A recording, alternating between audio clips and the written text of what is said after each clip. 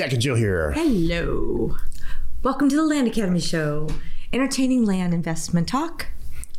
I'm Stephen Jack Pizzella. And I'm Jill DeWitt, broadcasting from the Valley of the Sun. Today's topic, how much land acquisition due diligence is too much? This comes up. You know what? I wanted you to know this is not a newbie question. This has come up this week in Career Path. We spent an hour on this. Yeah, I'm trying to think of because this week we also had our advanced call too. I don't think it comes up too much there, but I think it does. I think that we touched on it in both environments this week, and that's why we wanted to talk There's a about deeper issue, a rooted psyche type issue under what's going on here, which I'll talk about when Jill's done here. Before we get into it, though, let's take a question posted by one of our members on the landinvestors.com online community. It's free. By the way, did you know we have now solved your data pulling and scrubbing and getting sold and active comps, fill in the blank so you can accurately price your mailer and get it in the mail? It's called concierge pricing. Is that the right name? Concierge Data and Concierge Data Plus. There we go. What's the plus? The plus is from start to finish, we get it in the mail for you. Yep, exactly. So where do you find out more? Go to offers2owners.com and you'll find everything there. And there's a phone number there. Give them a call. Or you can also send a note to support@offers2owners.com. I will tell you, we every month, how many orders we process for concierge doubles. Yeah, it doubles in it. And recently we asked the staff, who's the customer? Yeah. Who is concierge? Are they brand new people, or who is doing it? And they said the vast majority are people that just want to outsource their mailing operation. They're pros. They're busy pros. They're longtime Land Academy members that aren't interested in doing a mailer anymore. Exactly. Yeah, it's not just someone that can't figure it out. They know what to do. They just don't want to do it. So you're not nuts. Start there. Yep. All right. So here's the question. Wanjiku wrote, okay. Hi there. I'm calculating price per acre in a zip code. And the prices are ranging wildly from $500,000 to $5,000. How can I get the most efficient, accurate measure of price per acre for a 1,500 unit count mailer? Incredibly good question and concise. When you go out to solve for the retail price per acre in any given zip code, because you're going to send mail there, you can't just throw a dart at a board. You need to know where to start when you price a mailer. And so the way to do that is to get active listings in a zip code and sold listings in a zip code. You take them all together in a spreadsheet, you get averages or means, however you'd like to use it, and you determine that zip code 1, 2, 3, 4, 5. Properties that have sold there for the last 12 months or active, the price per acre is $2,200. So I'm going to offer something lower than that because I'm going to sell it for $2,200 or even lower. Well, great. What happens when one of my comparison values is $1 million, one of my comparison values is $5,000? This happens a lot. This is an extreme example. A more realistic example is one sold for $25,000, one sold for $15,000, one sold for $32,000, and so my average might be too high, might be too low. This is what you have to do in an extreme situation. You really need to dig deeper. You need to then get all the data in one place and look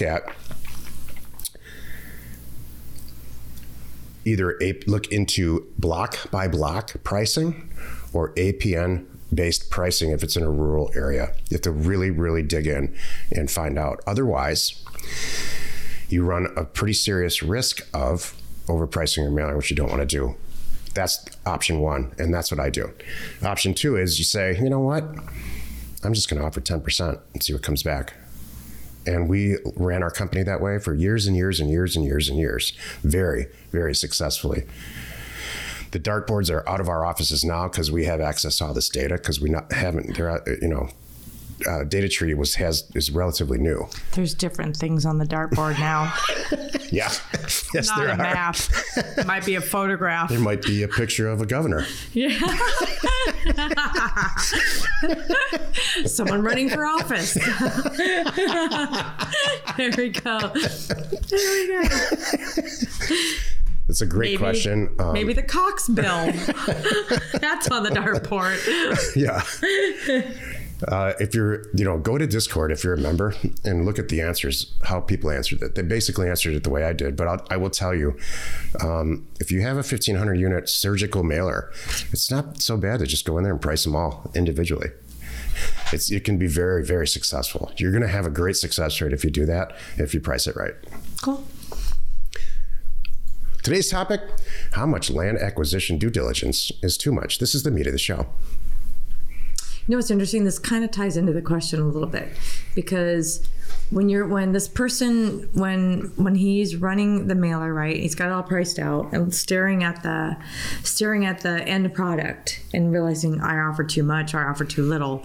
Part of that is a little bit of due diligence, as you're checking your mailer, testing for reason is what we call it, and making sure if these offers go out and they come back, if these all went out and they came back signed, would I buy it? Do I like these numbers? Before Jill really gets into the actual due diligence and how much is too much, there is this underlying issue here, and it has to do with personality. I had a lot of years ago, I went to my lawyer, who's also one of my good friends. And I don't even remember what it was about, but I said, there's this thing going on and I got to deal with it. And after I got done ranting and stuff, he looked at me and said, you need to care a lot less in general about everything. You're going to be a happier person. I totally agree. For some reason, this due diligence topic, for a certain personality type, and I think in the real core root of it is confidence. If you buy a piece of property for too much money and end up selling it for less, it doesn't happen. I haven't heard of it happening really ever, the way that we do it. But if that actually happens, is it the end of the world? Does it mean that you're a terrible land investor and a bad person? And, do you take it personally? No. You laugh about it and buy another one and make up for it. So I don't understand this. It goes beyond a regular learning curve.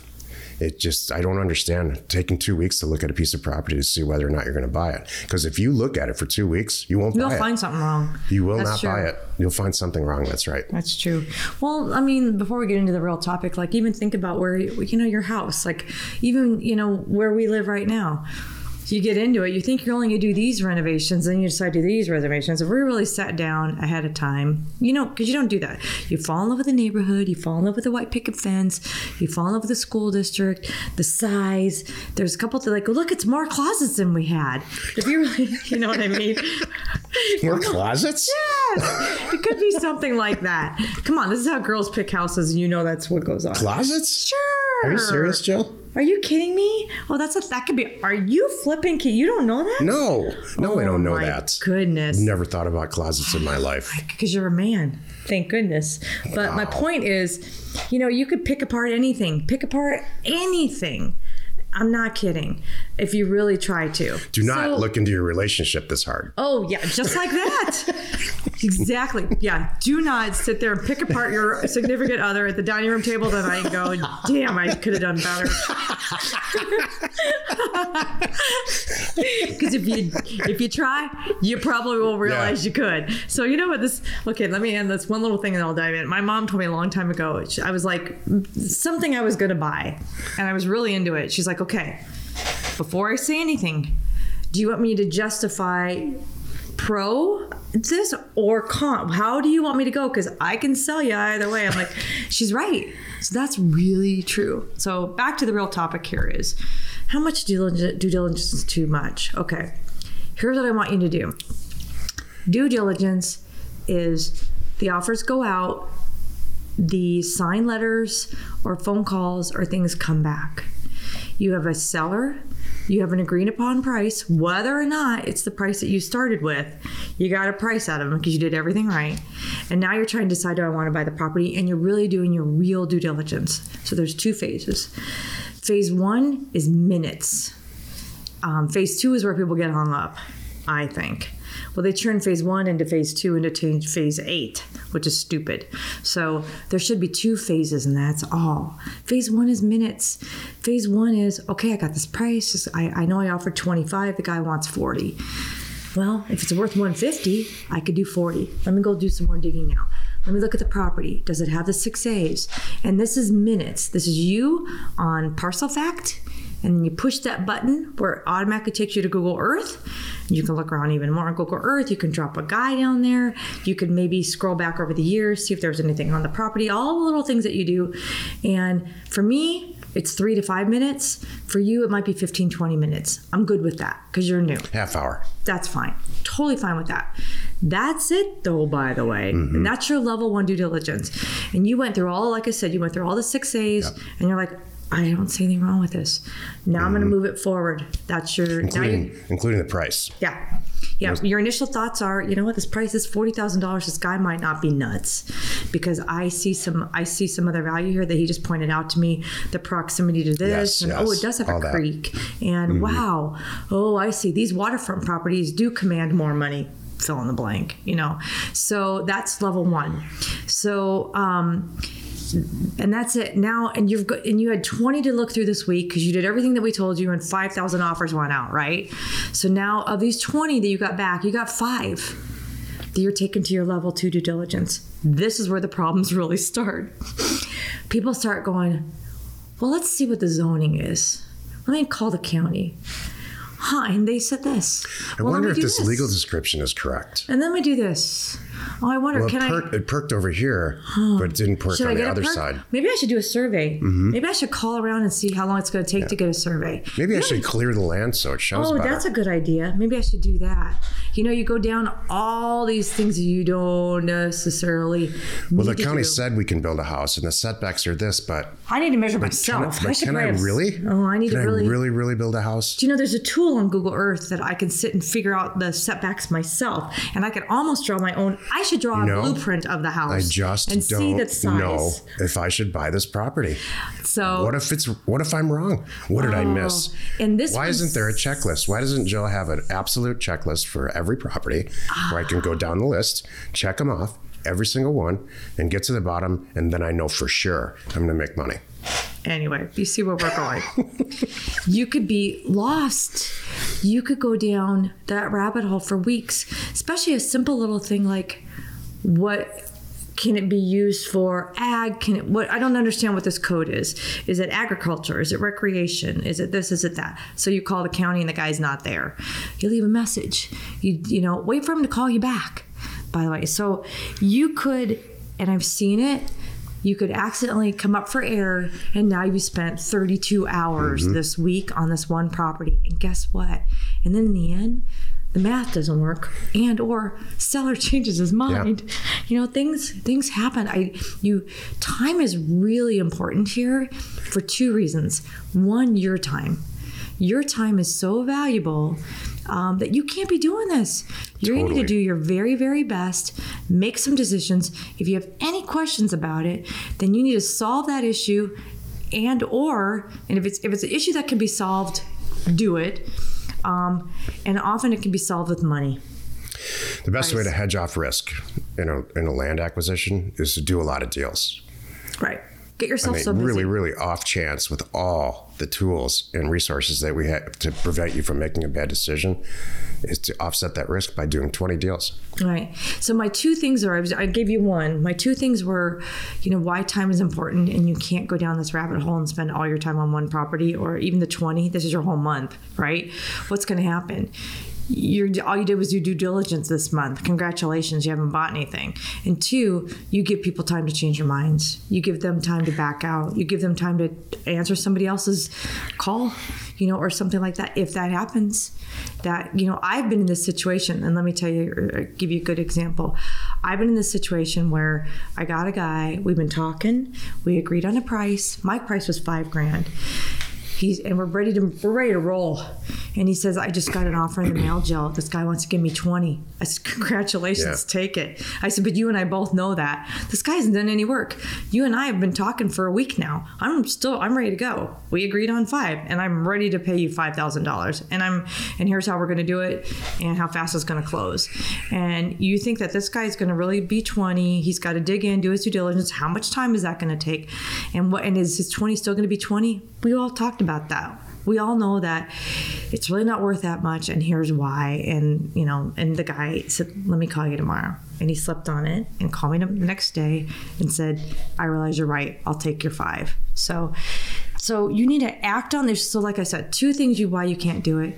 Your time is valuable, and you need to move on these properties. You need to keep them going through the system. You need to keep these sellers engaged and buy them and turn them.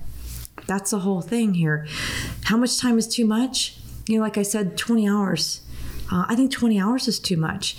So my real at my level due diligence is phase 1, 3 to 5 minutes. Phase 2, 2 hours. All in. And it's not even me, it's my team. And that might be 2 hours of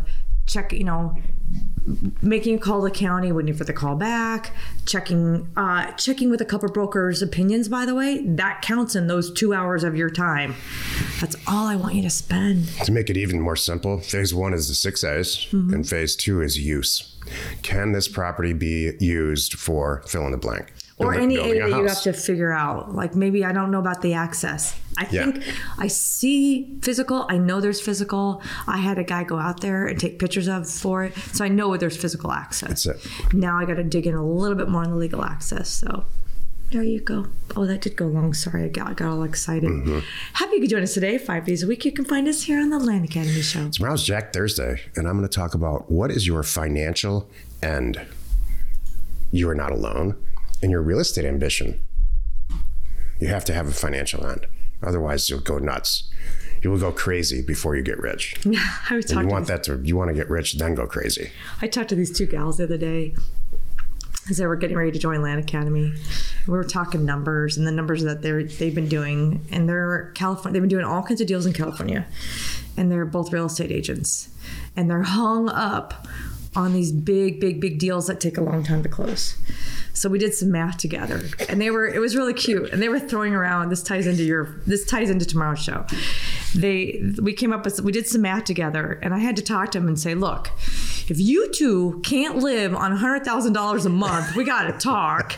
And they both laughed and said, all right, we get it. You're right, kind of thing. Because they're working really hard, and you don't have to work that hard to hit that. And I laid it all out, and they said, oh, we get it. We see it. So thank you for tuning in. We would, by the way, love to connect with you on Clubhouse. Clubhouse is a really cool, fun environment where we are live on the 1st and 3rd Thursdays. It's kind of like a radio show on your phone where you can just raise your hand and pipe in and talk to us. So 1st and 3rd Thursday of every month at 12 o'clock Pacific time. Go to Clubhouse, get the app, find the Land Investing Club, follow that, and follow us. We are Jack and Jill. Information and inspiration to buy undervalued property.